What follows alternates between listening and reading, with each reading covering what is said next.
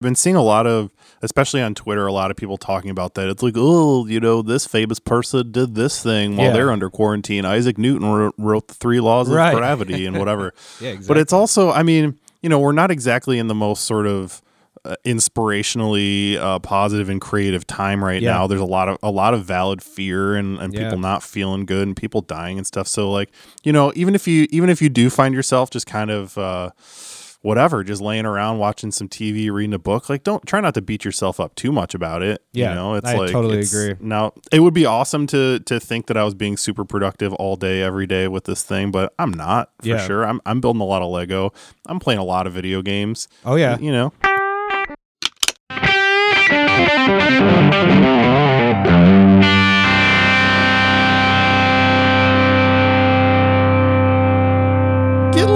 Getting a little warmy talk. So hey, episode 48, Gearbuds Podcast. Here we are. Things are a little crazy in the world right now. Things are a lot crazy in the world right now, and they're crazy in our world here even more closely to the podcast because this is the first time that Dave and I are recording an episode where we're not in the room together. Yeah, and it's weird, man. I can't look into your beautiful eyes. Yeah, it is so weird. We don't get to do the bro hug. I mean, I guess we don't get to do the bro hug at all anymore at this point. But you got to bump like elbows or something now. That's little elbow touches, right? So we're sticking to it. We're gonna keep even if we can't be in the same room. And this is mostly just precaution. Mm-hmm. We don't really think we're gonna infect each other, but there's a lot of misinformation. There's a lot of unknowns right now. So why risk it? Let's just do this thing. That's what I was saying, man. I was like, I would feel so bad if I went over there and you were like, well, I've only seen like Mark and my dad, so I'm clean. And then I was like, I'm the one that gets you. Because dude, it was I don't know if I have it. But when we went to the grocery store the other day, and I was like, dude, if I don't have it now, I definitely have it now. Like the grocery store was chaos, dude. Because it's like we go to Aldi and like so the aisles are like really narrow, and I mean it was just packed in there, dude. Like there was just people freaking the fuck out. So very strange to see people like not being very kind to each other. That's the part that concerns me. Yeah, me too, buddy. Sure. Yeah, because you always think about that. You're like, in a time of crisis, will people kind of like get together, or will they kind of push each other further apart? And this was definitely the latter, man. It was weird. It was super weird. Yeah, it's hard not to empathize a little bit. Obviously, we're all a little scared right now. That's a kind of a every man for himself, every woman for herself situation. But sure. I don't, I think when it comes down to it, I think we're all going to pull through this. People are sick. People are going to die. This is a horrible situation going on right now. But as a people, I think we don't have a choice. We're going to have to pull together. We're still going to make podcasts. We're still going to play guitars. We're still going to make fun of bass players. We're just going to do all the normal stuff. Well, I will say the internet is coming together, man. Some of the best memes I've ever seen are like right now on the internet. Like it's so entertaining, dude. Thank everything we're thanking for that, man. Because honestly, I feel like I've been spending so much freaking time on social media lately that it's almost, it feels necessary, but also horrible in some ways at the same time. Well, like I like to go on in normal times and, use social media for like, inspiration or maybe some articles to talk about on the podcast, and going on now, it's so interesting because the whole music scene is completely stopped. Basically there's no really like news or like interesting things going on aside from this virus. And it's a very strange time. So yesterday I took a whole social media distancing day because Mandy was like, you got to get off your damn phone. Let's play some Connect bowling. Let's fuck around. Let's watch some movies and stuff. So that was cool. It was good to just like literally I put it like on the other side of the room and I was like, I'm not even like picking this thing up. Man, good for you. I'm jealous of that, and I am social distance with my cat. So yeah, I feel like honestly, like the only sort of human connection I can even get is through the social medias right now. And I've been thinking about seeing people walk outside my window. Yeah, I've been thinking about you, man, because it's like it's got to. I mean, at least I've got Mandy here to kind of keep me entertained. But I feel bad that you're just kind of like cooped up in there by yourself. Is Mark gonna come over or anything, or like Is there any like do you want to like hang out, or are you kind of more just like I just want to kind of keep my distance anyways?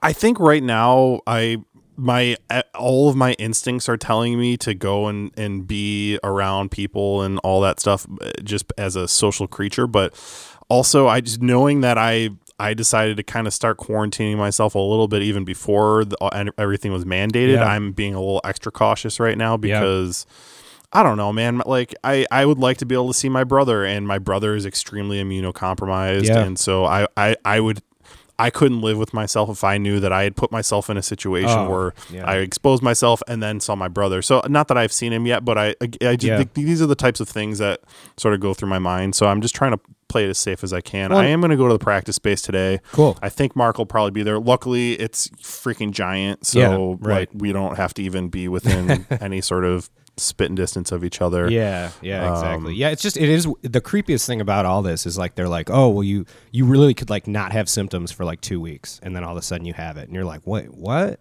So that's the scary thing. The mystery of this is really the freaky part. Well, I feel you. If you feel the need to do some social distancing via social media, I fully support that. If not, go follow us on the Instagram and the Facebook.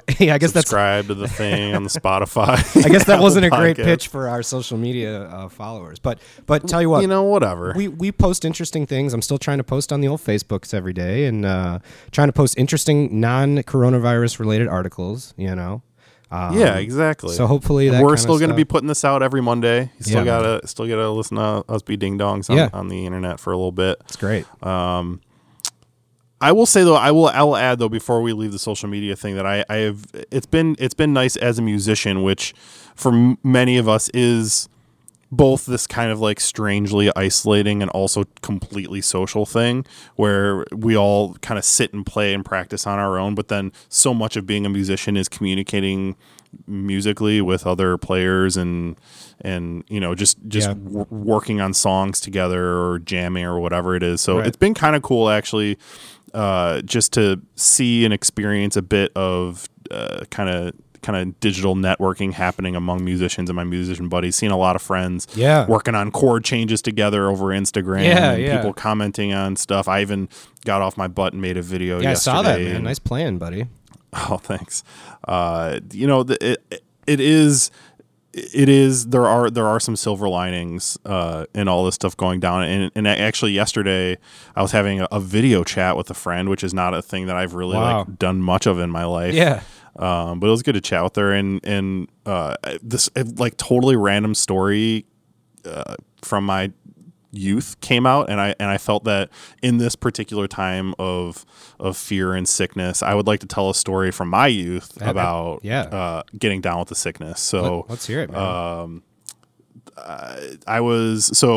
Okay, you know what? With everything that's going on right now, I'm just going to be doing a lot of sharing right now. Probably some listeners are going to learn some things about me that they didn't know before. Yeah. So just buckle in, folks. Well, this is an extra intimate episode because, like you explained, we're not in the same room either. So, it's kind of like easier to talk sometimes when you're like, you can't see my face, So yeah, so please share. Totally. And I've got you in my ears, and I've got my headphones on and then earbuds underneath just to hear you. It's like this weird double Dave situation right now. That's cool.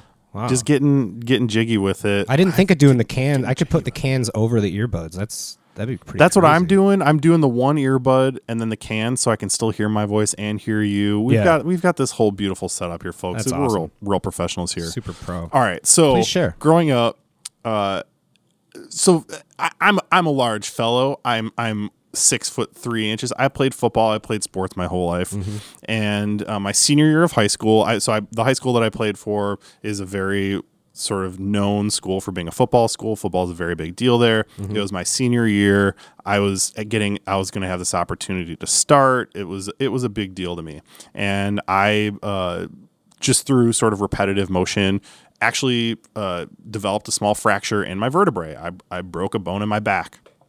And so I remember, it was like, it was bothering me. It was from repetitive hitting. It wasn't like a one-time thing. It was just like a compression fracture. Yeah. So the story goes that I was 17. I'd just gone to the orthopedic surgeon with my dad. We had found out what was going on. I saw the x-rays.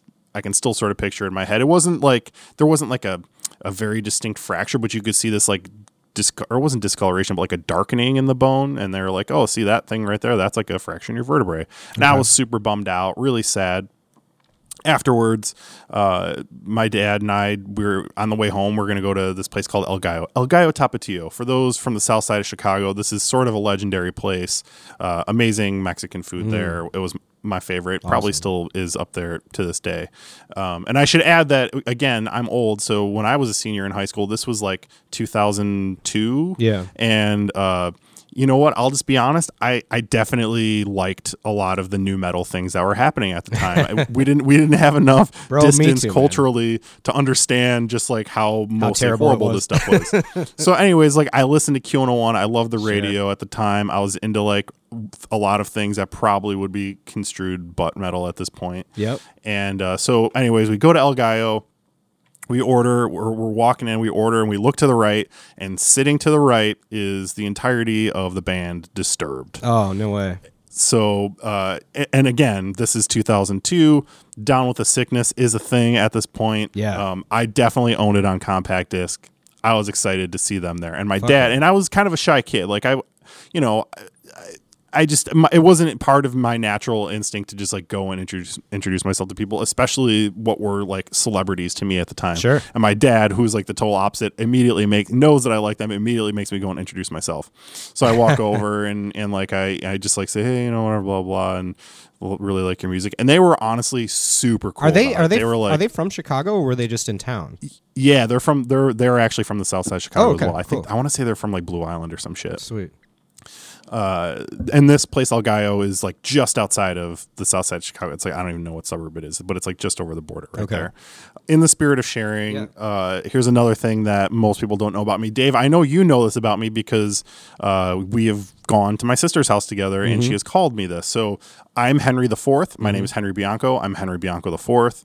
And that means obviously there are a line of Henrys before me. Well, I was also fortunate or unfortunate enough to have been born into a family nickname. So not only to my family am I Henry the Fourth, but to everybody who grew up around me and my family still to this day, I am known as Butch. Right. So this is important to the story because as we're leaving and walking out of El Gallo, I'm, opening the door for my dad. We're walking out, and Dave Draiman, lead singer of Disturbed, with his, metal chin pieces and everything, yells out, "Hey, man," or "Hey, Butch, nice to meet you, man."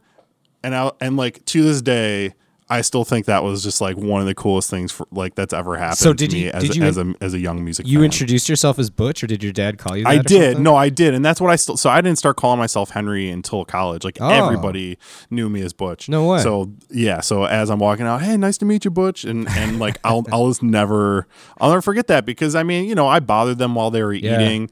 They probably weren't getting a lot of attention yet at that time. It was still like before they were huge superstars or whatever they've become, but it was still just like whatever. And then he remembered my name while he said, "Nice to meet me." So, oh wow. Dave, if you're listening, it was nice to meet you too, man. I'm glad things have worked out for you musically. Yeah, dude. But there is one little extra part too. So after that happened, my dad was like, "Dude, why don't you ask him to jam?" And I'm like, "What?" Like, here's like 17-year-old me. Yeah. Like, what? First of all, what do you jam? Like, how do you jam with Disturbed? Yeah, you don't. You like, play songs, right? Like, you can't right. Really but then, like, also, what am I going to do? Show up with I had an Epiphone Les Paul Custom and my little Fender Solid State amp. Like, am I going to show up to that with that at their practice space? They were probably by their rehearsal space, man. That's probably what they were doing, like going out to eat after practice or something like that. Getting a Rito. Yeah. So, man. So that was just a little story that came out of this time right now that I felt like it was probably worth sharing with our podcast I think that listeners. is relevant, man. It was cool because you came from getting this like awful news to like meeting at the time, maybe your musical heroes in a way, That's exactly right. Yeah, I mean, look, I'm never going to say that they were my musical heroes, but for sure they I thought that Down with the Sickness was cool as shit at the time, and they were cool. They were cool to me, and while I don't listen to them at all ever anymore, I will always for sure have a respect for them because they were nice to me in a shitty moment and made me feel better, even though they didn't have to. I love that, man. That's a great story. So there you go. That's fantastic. That's that. Fear that was. I mean, I guess we're already in the symphony of corrections at this point, so I'm just correcting the world's view on Disturbed. Yeah, guys. At that point, maybe I'll listen to some Disturbed later today. There you go. And this, like, I have nothing to say about this other than the fact that I've got the perfect title for this episode, and I want this to be a trending hashtag. Okay. So this episode is just going to be called Quarantoned. I love it. That's fucking beautiful, man. There you go. That's clever as shit. And during this quarantone, I have tweaked, and I would say as finalized as I possibly could, I have finalized my current pedal board. Oh, congratulations. Yeah, man. It's a big moment. Tell us about it. Well, I've already talked about some of the pedals on there. But so the sort of, it's built on a, I'll keep this quick. We don't need to spend too much time on this, but I'll give you the sort of broad strokes. It's built on a Pedal Train Novo 24 board. I really wanted one of those because the last board that I've had for years is cool. It's NYC custom pedal boards, but it's flat with a riser, so there's no slats for cable management or for sticking the power supply underneath. Oh, nice. And that always kind of bothered me. Mm-hmm. So the Pedal Train, it's got slats, proper cable management. I've got it's powered by the Chalks DC10 Link, which after just like so much research and figuring out exactly what my power needs were, that was the best all-in-one solution I could find. Yeah. Super stoked about it. The only sort of issue is that I have a couple old pedals that take AC power, which almost nothing really does anymore. And that does not have both AC and DC power. Very few power supplies do. There are only a couple that I know of. Usually if you're going to do AC powered stuff, you're going to have a separate power supply for that. Sure.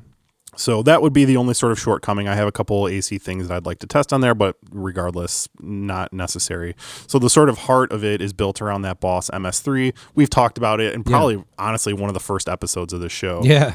I really like it for how compact it is, the fact that it has 3 fully switchable loops that I can put my pedals in, and then it's got some effects and a tuner and stuff built in. Nice. I use one of the reverbs in there. That's frankly it, and probably I could get away with not even having any effects in there, but it's nice to have. I also have the Expression pedal run into that, so I just use that for volume control. I could, in theory, also use it for like pitch bending or wah or something like that, but I don't right now. Did the harmonic percolator make it on there? Yeah. So here's the deal. Well, I'll say this: not the original, because I don't feel comfortable putting Velcro on something worth thousands of dollars. Yeah, we talked about that last week. I remember. Yeah. But I was able to move. I tried not having it on there at first because it does take up a lot of space. So I used one of the clones, the Cattle and Bread that I have, which is amazing. Yeah, I love that one. But for my band and for the music that I'm doing right now, I just really missed the sound of the original. There's just a slight difference. Not better or worse. It's just different. So I went with the Theramaniacs, the 90s one that I have that's in the big box. So basically, the way I have it set up, I plug in directly to the MS3.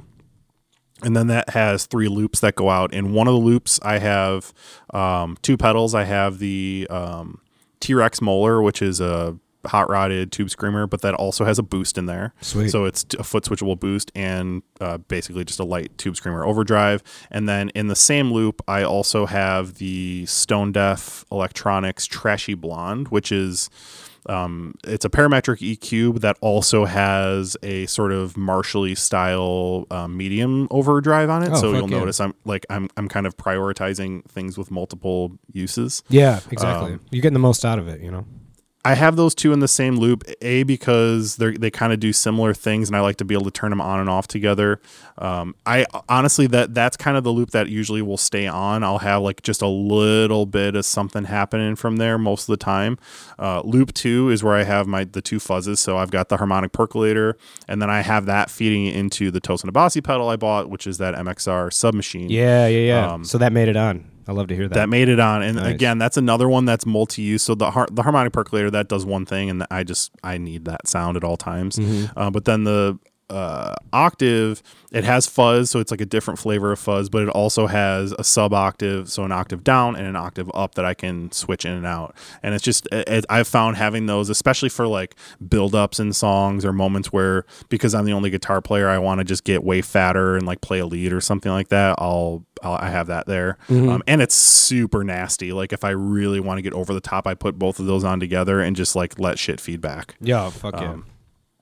third loop, I have the actually just one pedal. I have the Moog analog delay, which I'll admit is insane and probably unnecessary to have on that pedal board because it's giant and also very expensive and kind of a flex. But also, I have multiple delay pedals. I really like how that one sounds.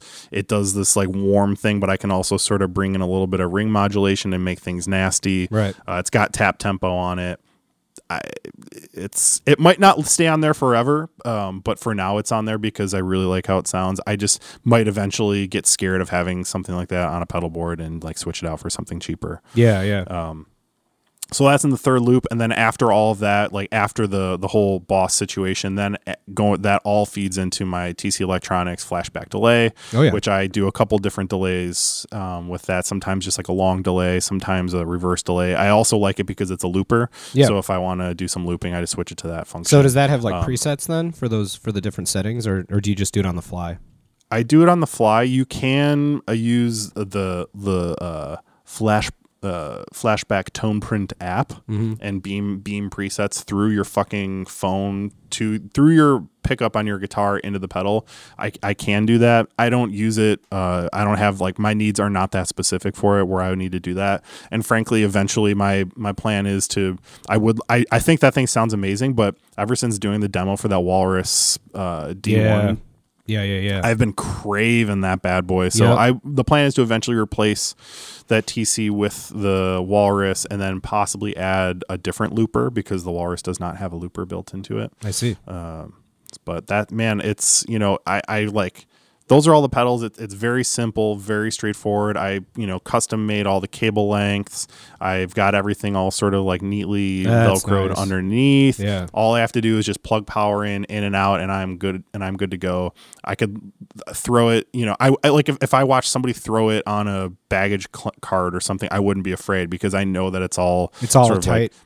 Tight in there. I've got extra padding on the inside. I've got a little bit of the foam. I've got it dialed in. And it feels real good, dude. That's beautiful, man. And you got all tone tubes running through the whole thing, right? Well, I'll be honest, not yet. That's the eventual plan. Tone tubes. We're doing some R&D work right now with different connectors. Ooh. So I'm going to wait until we decide what the final right angle connectors and what the final sort of short connectors that we use for patch cables are before. Sweet. And then once I do that, I'm just going to remake all of the cables that I've already made with tone tubes. Yeah. And then that'll be just sort of like, but you cut them, you said you cut, you gotta go full tone tubes at some point, But, it'll just be like the demo board. Like, hey, check it out. Like if you want to sound this damn good, you got to do those tone tubes, bro. But you said you cut the cables, you did them yourself, though, right? So are those not? I did. Those are not Tone Tube brand cables.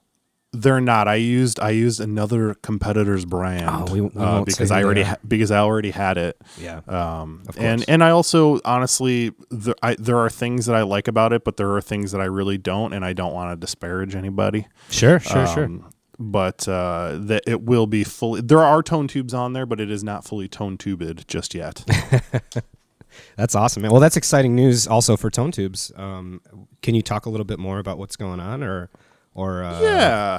I don't want to give it all away, but it's weird. We're starting to ramp some things up. We had a couple I'm not going to name any names on here yet because it's not the right idea. But some like giant names were interested in using some of our stuff, and I've shared that with you, I believe. Mm-hmm. Sure.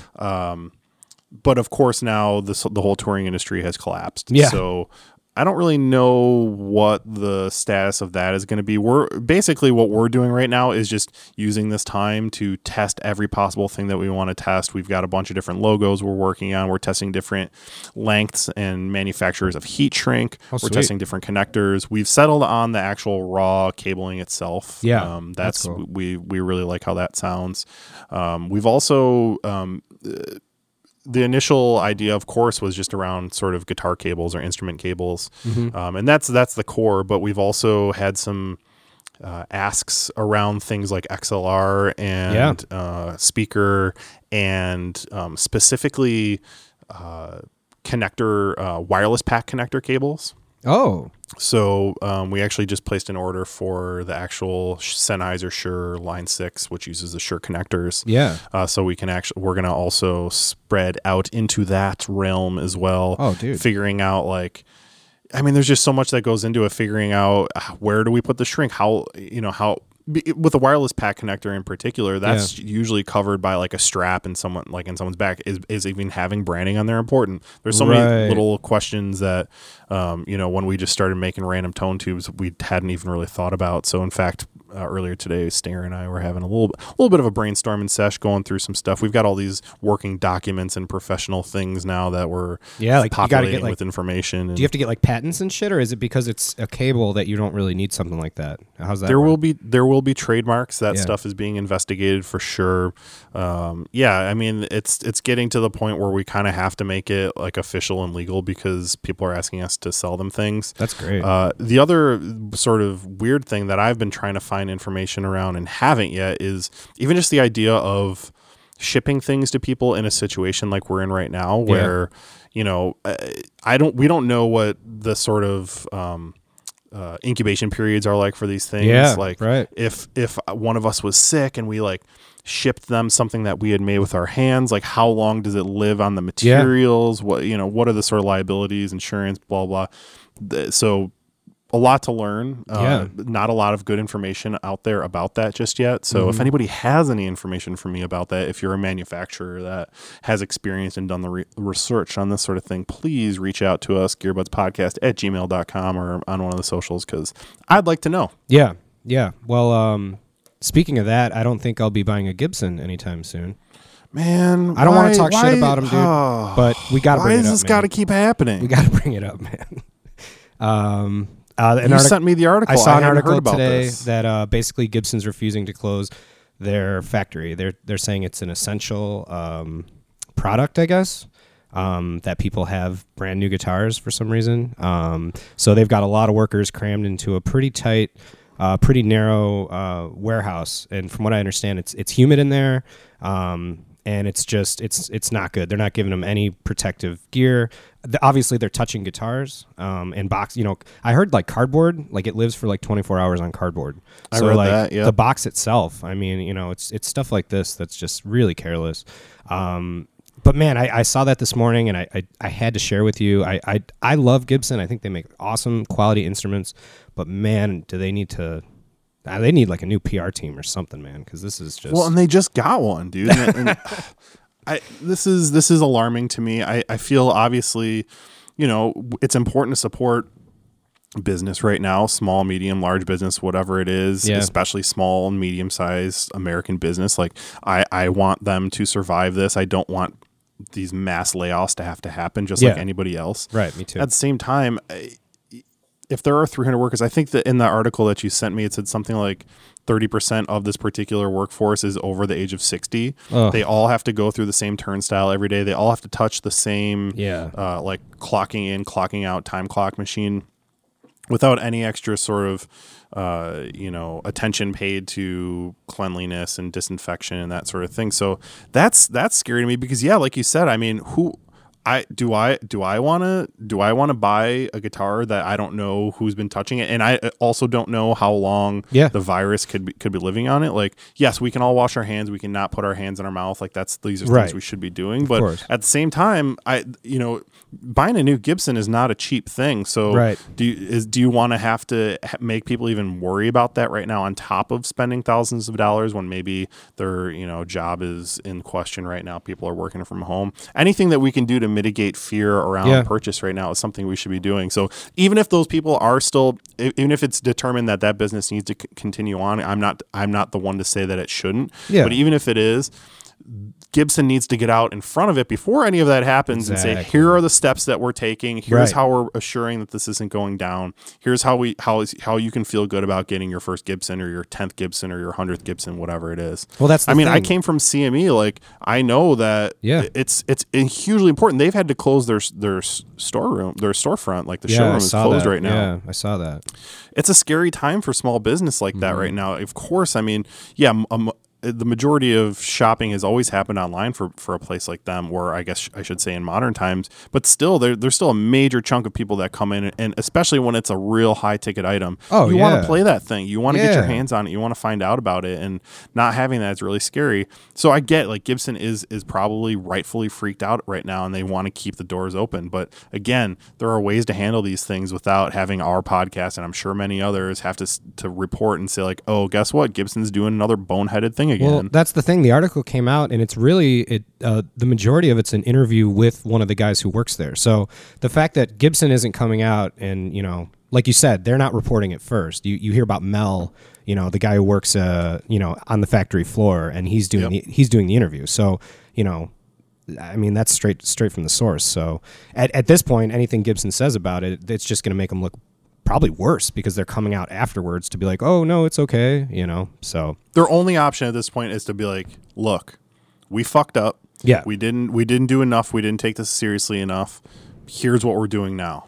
Either they're shutting down, or they're taking these practices to ensure the proper conditions for everyone. They're paying them hazard pay, because I know that's a thing that's going on, especially with like grocery workers and delivery people. They're getting paid hazard pay because it's dangerous. It is a dangerous thing for them. Absolutely, as they if should. It's determined that this is Gibson is them making guitars, which I could see there being an argument for that in times right now when we're all stuck at home and need things to do, and music is very important to happiness in our culture. Then okay, maybe that argument can be made, but there are also steps that you need to take as a corporation to not have us talking shit about you. Yeah, I agree, man. And I mean, I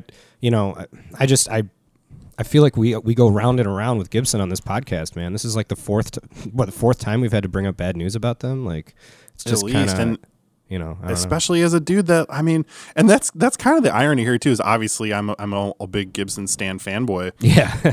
I had almost all the Gibsons that I own are from an era when like people did nothing but talk shit about Gibson quality. Yeah, that is funny. I never thought about that. Like, I've got a 50s Gibson banjo, which is golden era, but it's a banjo. Like, all of the guitars that I have are 70s.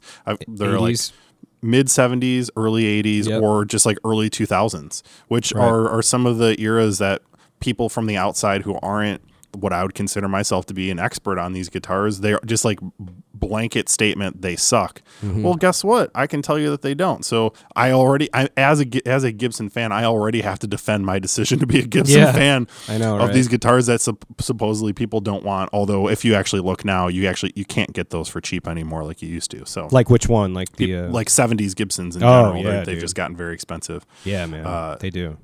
Regardless, I already have to defend it. Don't make it harder for me. I know. As this Gibson guy, like at a certain point, I'm just gonna have to. I mean, I'm never gonna stop buying him, but I'm gonna have to stop defending. I'm just gonna have to. It's almost like, I don't know, separating the art from the artist. Well, that's what I was gonna say. You're not buying it because of the company. You enjoy these guitars and the heritage of these guitars.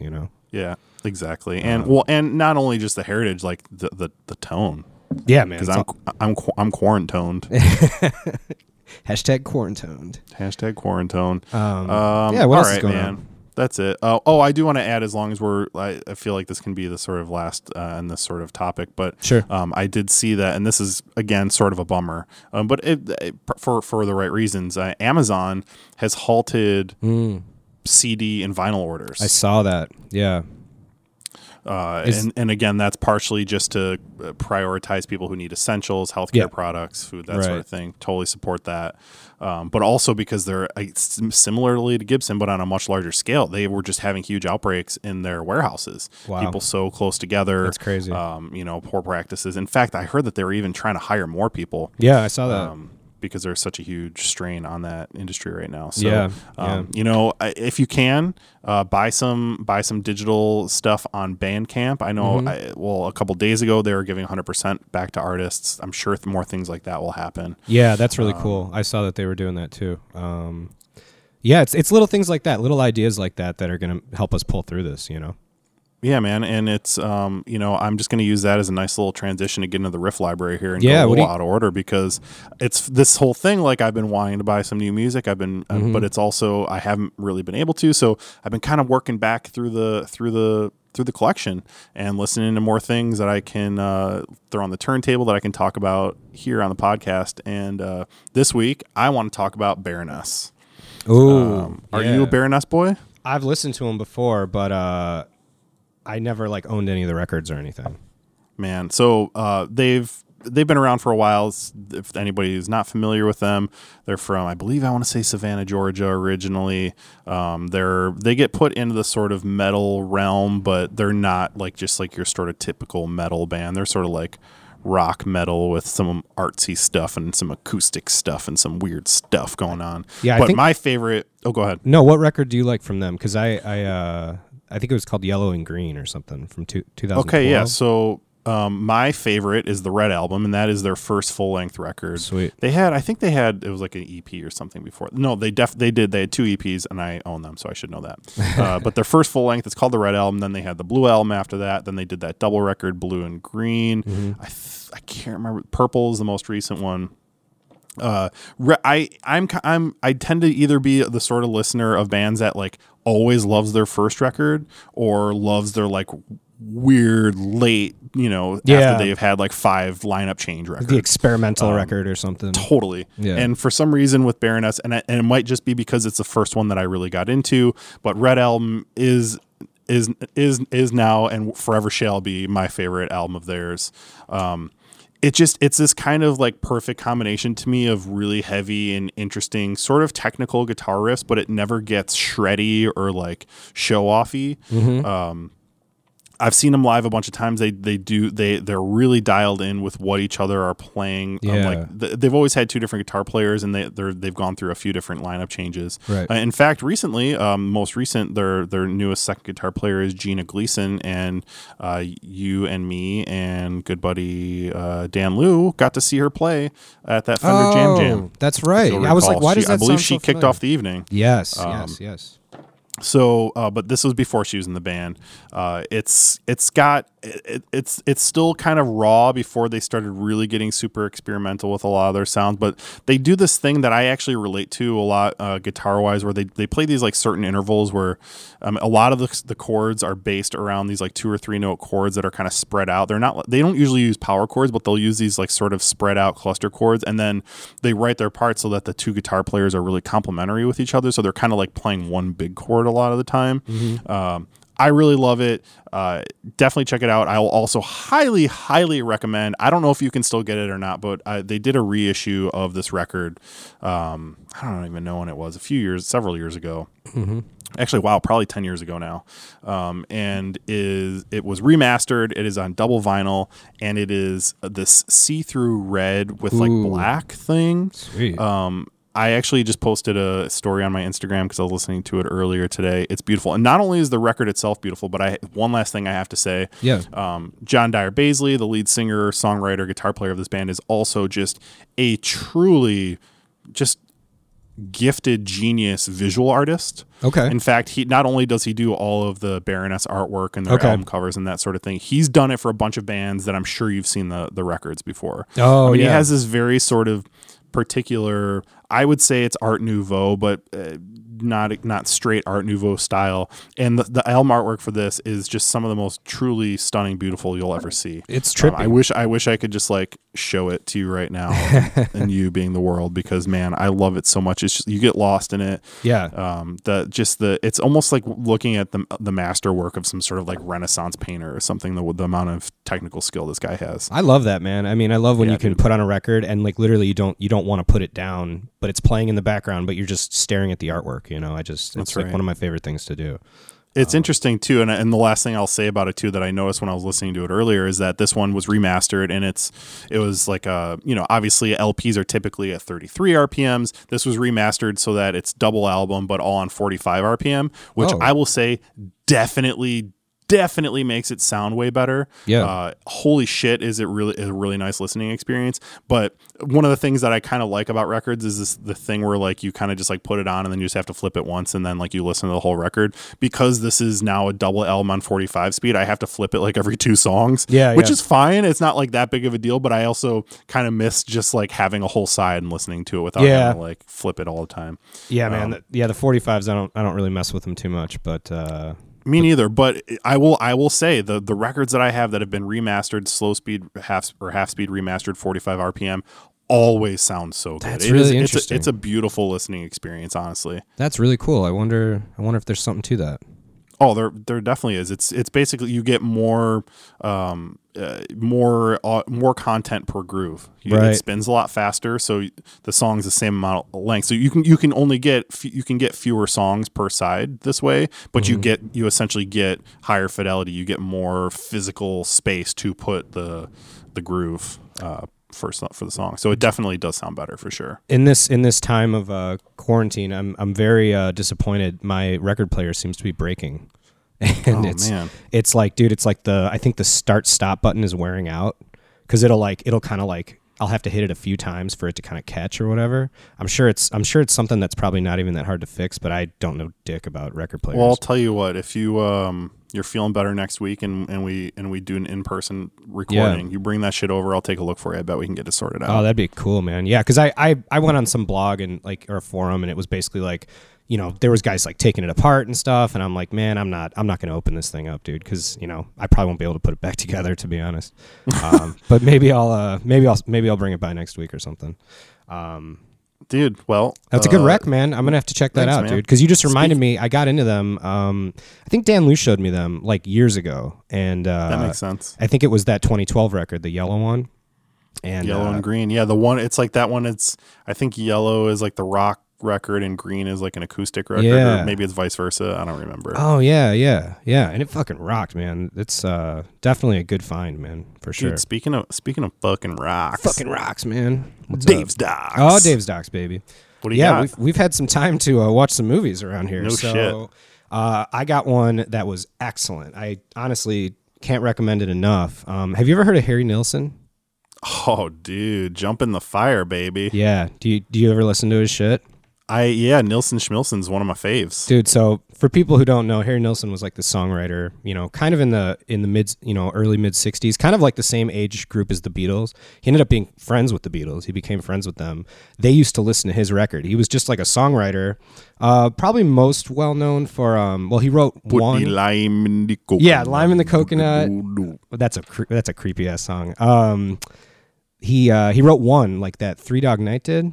Yeah. One is Loneliest Number. One is lonely. And actually, I actually prefer his version of it. It's just a little softer and sweeter. Just like you, baby. Yeah, babe. And then he also did a song called, what's the one? Without You. I can't live. It's like every montage where a guy gets his heart broken in a movie. It's like you can just see that scene, when you hear that song. But dude, I mean, Jump in the Fire has one of the coolest bass lines of all time in it. Oh, dude, yeah. That's just one of my favorite songs, period. Dude, that's awesome, man. Yeah, his collection's outstanding. And I feel like people know who he is, but they don't really... He was kind of, because he was a songwriter, so he wrote songs for other people for the most part. And I think a lot of people, just basically kind of just wrote him off or something. But, then it turns out, he gets a call one day from, I think it was, John Lennon. And he was like, it's John Lennon. He's like, we're just listening to your songs. And he's like, you're like, every time they would get asked who their favorite band is, they would say him, because they knew no one's ever heard of him. And it was kind of this hipstery kind of we know more about music than you kind of angle. Totally. So he became buddies with them. I think Ringo was his best man at his wedding and shit. No way. Yeah, dude. Yeah. So he was super close. Him and John hung out a lot too. But, dude, what's the doc and where did you see it? So I should say the name of it. It's called Who is Harry Nilsson? And then it says, and why is everybody talking about him? Because he has that song, Everybody's Talking About Me. Dude. It's a long title for a movie. But anyways, it's on Amazon. It was on Prime for free. Was it one of those ones that people just edited a bunch of No, it wasn't one of those really piss poor Amazon just bought the records that are underneath the records at the record store where they're all 50 cents and stuff. It wasn't like that, in terms of a doc. It was really, really, really well done. Lots of footage, lots of background, lots of, how he grew up and all this stuff. And he was this crazy alcoholic and drug addict, and he basically just lived on cocaine and brandy. He would drink a bottle of brandy at least per day. So the guy was living on Reds, vitamin C, and cocaine. Dude, the guy was just a total, suicide machine. But He made it till his like, I don't know, I think he made it to like the 90s, and then he passed away from a heart attack. He got really overweight too towards the end. But dude, I say this every time. I am super gonna watch that because I don't know enough about him. I love his music. I don't know dick about him as a person. I didn't either, man. And they always play him on like MeTV. I listen to MeTV like almost all day, and they're always playing his songs. I think he's like one of the most, like, he's written like the most hits like out of anybody. I think it's pretty crazy, bro. So yeah, highly recommend Harry Nilsson, dude. Post that shit on Facebook so people know to watch it, because I really want to watch it. I will. And I want a reminder. I'll post it after the episode. But yeah, so that's sick that riff one, library in Dave's docs today, bro. I think we did good. Yeah, I did an honorable mention. Ooh. I did watch the Miles Davis documentary. I think it was on Netflix. Yeah, I want to watch that, man. It was okay. I wouldn't pick it to like talk about. I mean, this is a jazz documentary. I love jazz. Yeah. Watching movies about it maybe is not as exciting as the music itself, but Miles Davis, cool dude. And I also watched the Lil Peep documentary. Dude, you're blowing your load right here. What are you gonna do? I mean, shit. There's only so many rock docs out there. I wasn't gonna even like talk about these ones, so I just wanted to give them honorable mentions because the Lil Peep one was like so weird, man. He was just like really troubled dude, but people thought of him as like the next Kurt Cobain. It was really. I have to admit, I mean, I know the name, but I'm like not hip enough to know much about music. Did he die? Yeah. He was like just a crazy like drug addict. Like just, I mean, in the movie, he's got like a bloody nose, and he's like putting more cocaine up his nose. Like there's a scene, because it was this really interesting thing. It was like 2015, 2016. He was just a SoundCloud rapper, right? So like he was basically like he just got famous through word of mouth and through like basically through the cell phone. It was like the modern day, because he was always people filming him on cell phones, and like that's like all of his footage is from like his friends with cell phones.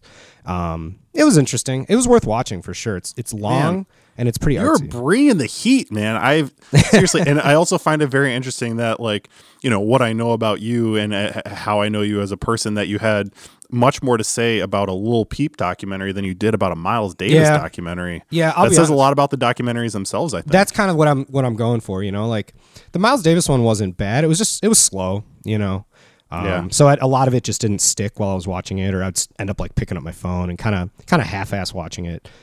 So maybe I'm wrong. If anyone out there wants me to try to watch it again, if it knocked their hair back, then I would be happy to give that a try. All right, sick. Well, it is definitely on my list of things to watch, so I'll either confirm or deny. Yeah, absolutely, man. But I'll repost the Harry Nilsson one on Facebook this week, so you can get a reminder. Nice. Hell yeah, dude. So what else is going on, dude? Well, like you said, I feel like not that much. Do you have a couple things for future gear that I feel like are apropos for the current things that are happening right now?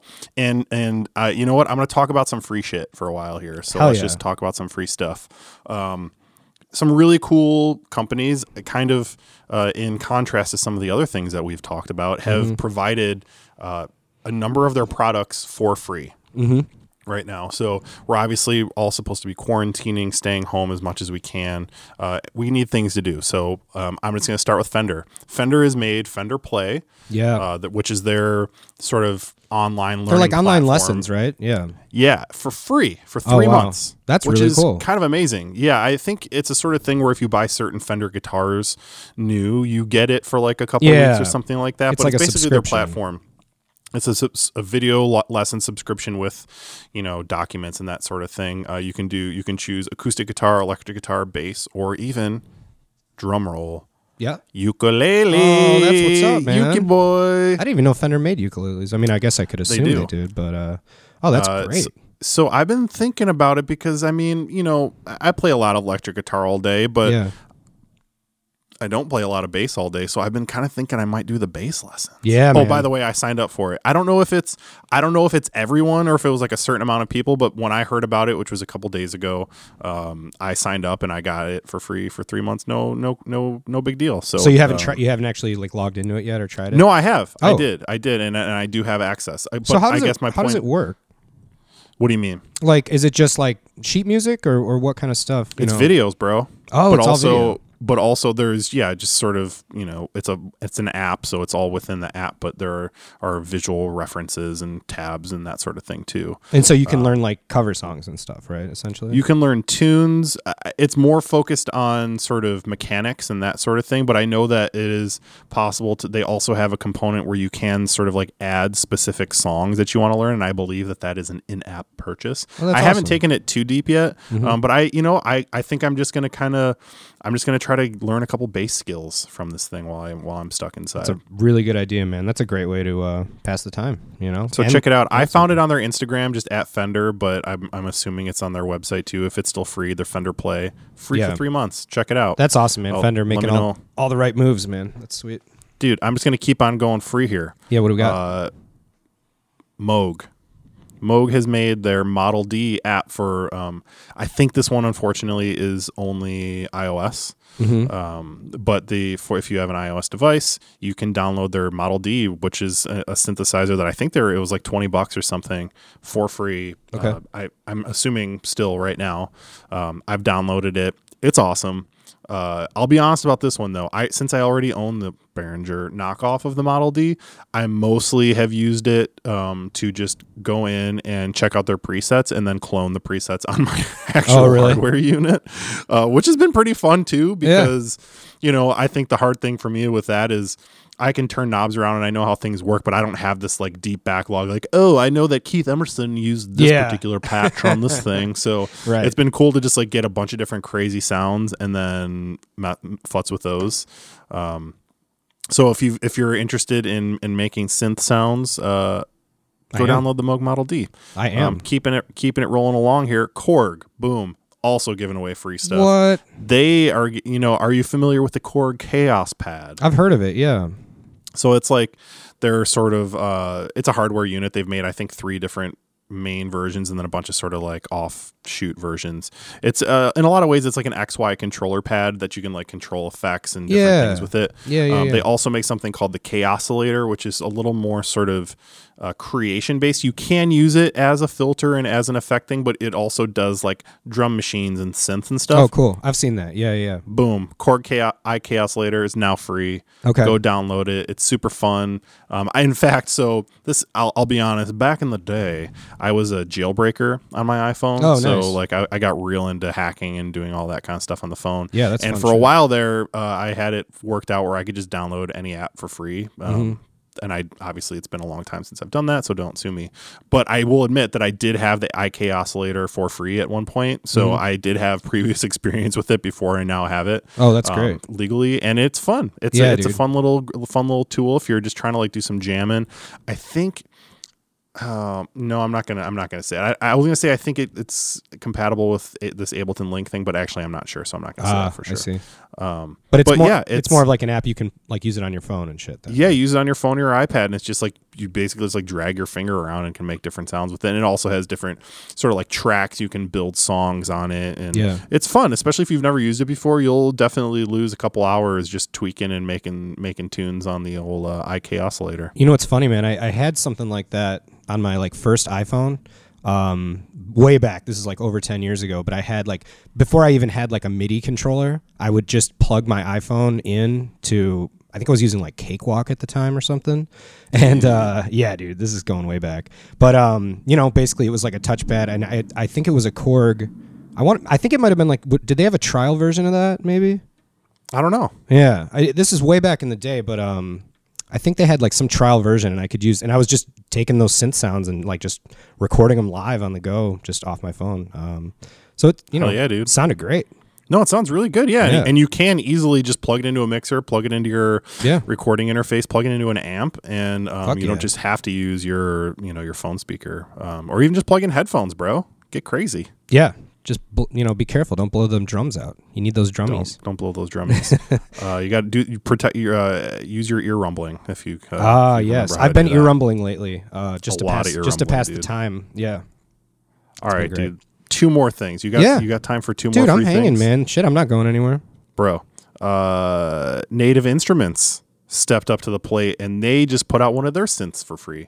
This is for your computer though, and it is called the Analog Dreams synthesizer.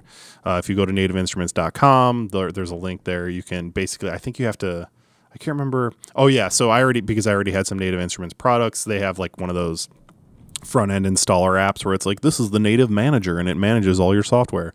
Basically, you have to like have an account with them, and then you go there and you add it to your account. And I will admit, I thought it was messed up at first because I did it and it was like, you've successfully done this, and then like it just wasn't there. I did it yesterday, but then this morning I checked again and it showed up. I checked some forums and people are reporting like 12 hours or so turnaround time on it. But anyways, you get a really cool, really good sounding synth plugin for free.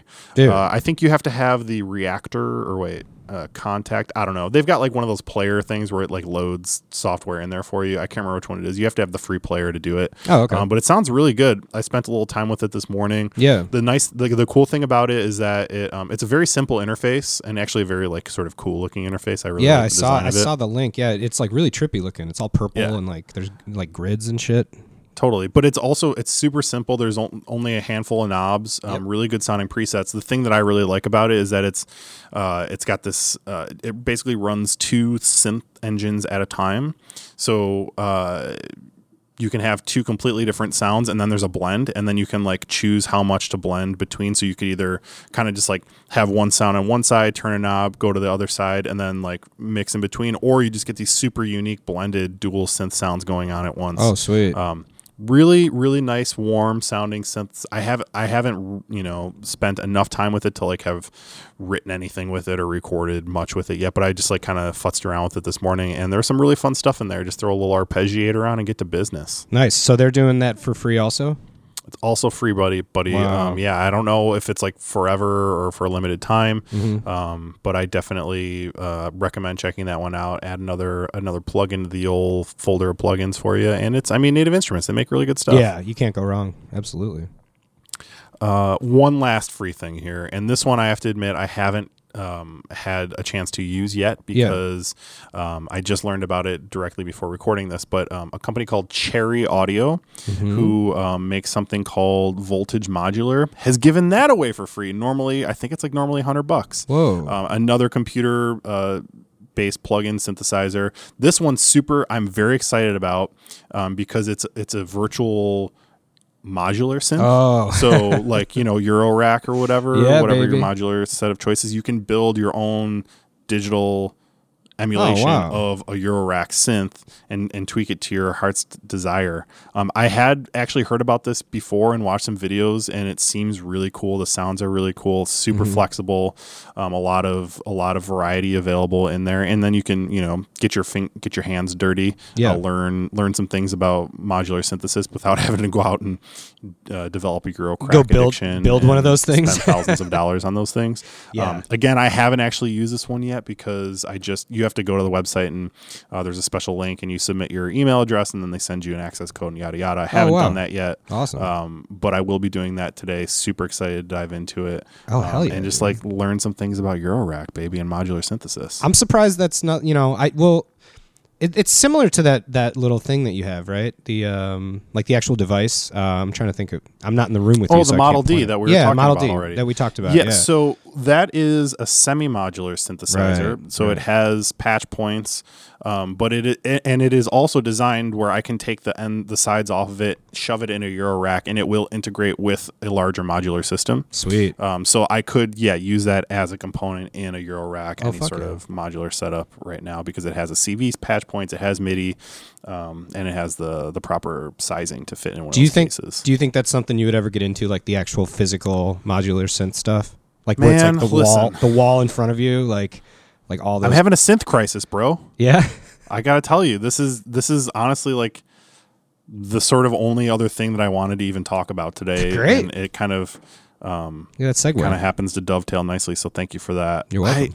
I don't know, man. I don't know. I don't know if I would or not, because we're just talking about all these amazing synth plugins, some of which are now free, and there are many free ones out there. I've got a bunch of them. I've bought a lot of them. I've got a ton of synth plugins.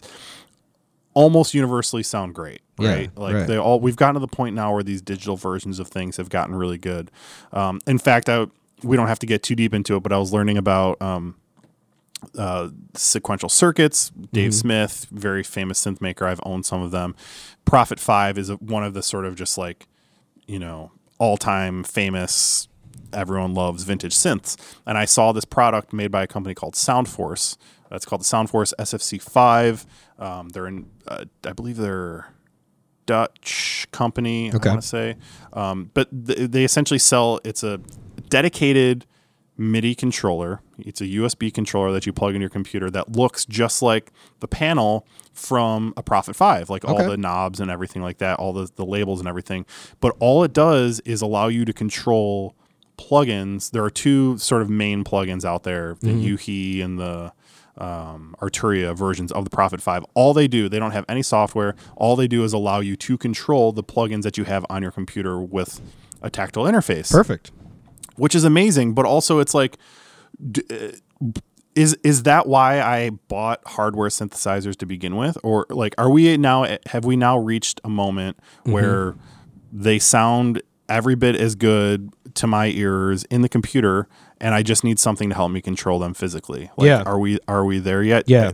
Is it time for me to sell all of my analog synths and just go directly in the box? I mean, I have this whole rack full of them. I've got controllers. I've got a bunch of external and stuff. Like, I don't know. I mean, I don't know either, man. Well, I mean, for me, it would be a no-brainer. I would, because I think that it's something like a synth.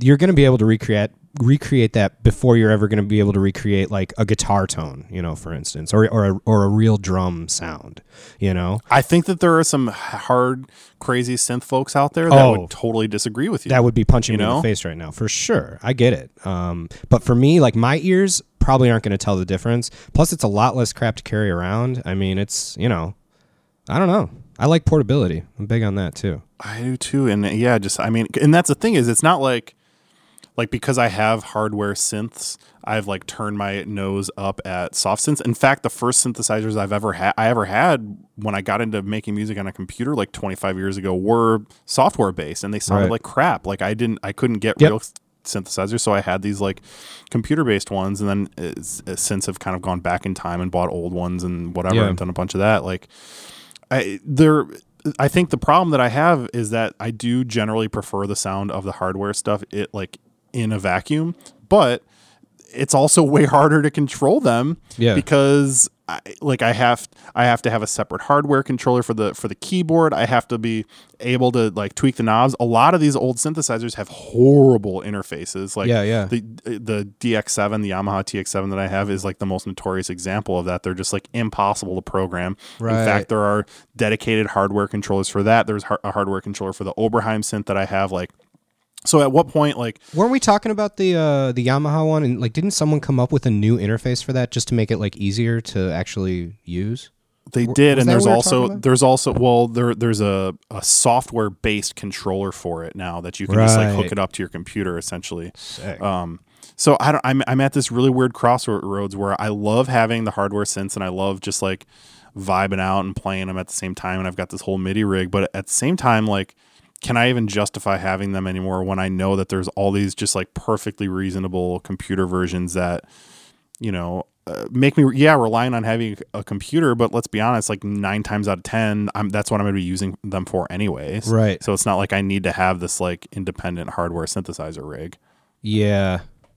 Oh man, I don't know. I mean, the purist. I'm at a crossroads. The purist would have all the hard crisis stuff, Of course. But I don't know, man. I definitely like being able to, because I mean, think about it, man. If you broke it down to like a really simple thing, you could like bring that to the practice space with just your laptop and like be ready to go.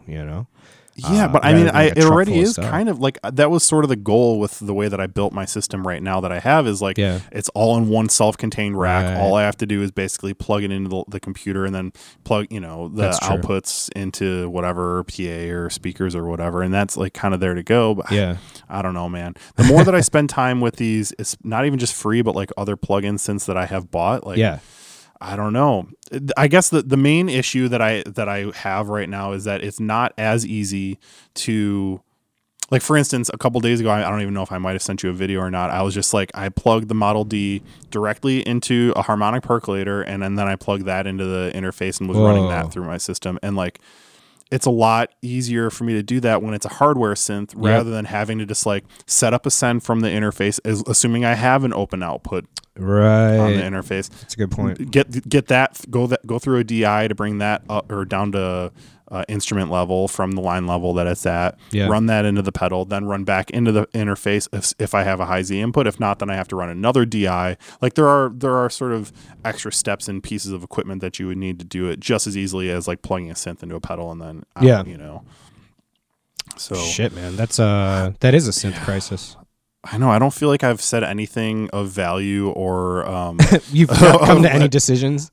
Reach any conclusion or anything that anyone can learn from, other than the fact that like one of the things that I've been obsessing over while being stuck at home right now is the fact that I've got all these synths and I don't know if I need them or want them anymore. Oh, dude, it's. I mean, I think it just in general. I've definitely been like scouring like reverb, you know, and I'm like, I'm not going to buy a guitar right now, but like I definitely sure want one, you know. Yep. I think people are bored and they're ready to spend some money, you know. So I've been getting last thing we'll say, I do have a guitar for sale right now, and I have been getting some more interesting trade offers. Still haven't pulled the trigger on anything. Oh, so is if anybody's out there, still?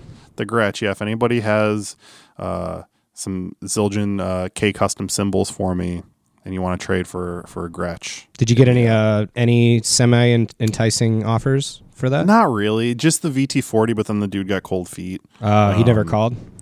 No, I tried to negotiate on the cash end of things, and that's where we sort of shut down. I think it obviously it happened as the whole globe was shutting down from a pandemic as well. So I'm not going to get too worried about it. But again, if any of our listeners, you got some like a 22-inch K custom dry ride, and you want to get yourself a vintage guitar, let's talk. I know for a fact that little shout out, Heath from Rock and Roll Vintage is selling his 1970 Ludwig kit. On Reverb right now. It's his personal kit. Obviously things aren't going that great, so he's letting go of some stuff. I know you just got one, a Ludwig. What year is yours? Do you know? It's almost impossible with those drums to give exact years because of the badges, but from what I've read, it's either a 78 or a 79. Cool. Because of it's a blue and olive badge, but then it's got the rounded corners instead of the sharp corners, and they only ever made those for a couple of years, and blah blah blah. That makes sense. Yeah. I just thought of that because it actually looks a lot like your kit, but it's orange. Beautiful kit. So maybe you could reach out to him and see if he's got any cymbals for sale. Yeah, maybe a little shout out to Rock and Roll Vintage. Go check their stuff out. Maybe I'll hit him up. See if he's trying to get rid of stuff, he's probably not trying to get another guitar from me right now, anyways. But he's probably know. He does own a business. He's probably not doing the trades, but maybe I think he plays like a 59 Strat, so he's probably all set on guitars. Yeah, he's probably set there. But yeah, man, shit. We did the quarantine episode. We got quarantined. Quarantined. I like it. So, yeah, support your local business, support your local musician as much as you can. Stay safe. Don't make any goofy decisions. It's better to be bored and get a little cabin fever for now rather than making this thing worse than it needs to be. So, yeah, be safe, be healthy, Yeah, and hopefully we'll have some better news next week. You never know. Yeah, hopefully we've got something else to talk about. Maybe we'll see how things are going. If we're not still on lockdown here, we can possibly do a little in-person conversation. Yeah. I think obviously for the time being, the goal with guests is just going to be to do a remote thing. I think we'll be able to sort that out pretty easily. But earbuds aren't going anywhere, folks. So we'll still be here for you every Monday. Yeah, I love it. And hey, buddy, I just want to say love you. Glad, I love you too, man. Glad you're hanging in there. Yeah, and let's keep on keeping on. Yeah, let's keep it going. And good cast, man. Hopefully this won't be too hard for you to sync up and get on there. All right. Yeah, exactly. All right, buddy. Well, yeah, send me that file when you can, and we'll get this out tomorrow. All right, man. Stay safe. I'll talk to you soon. Later, buddy. All right, later.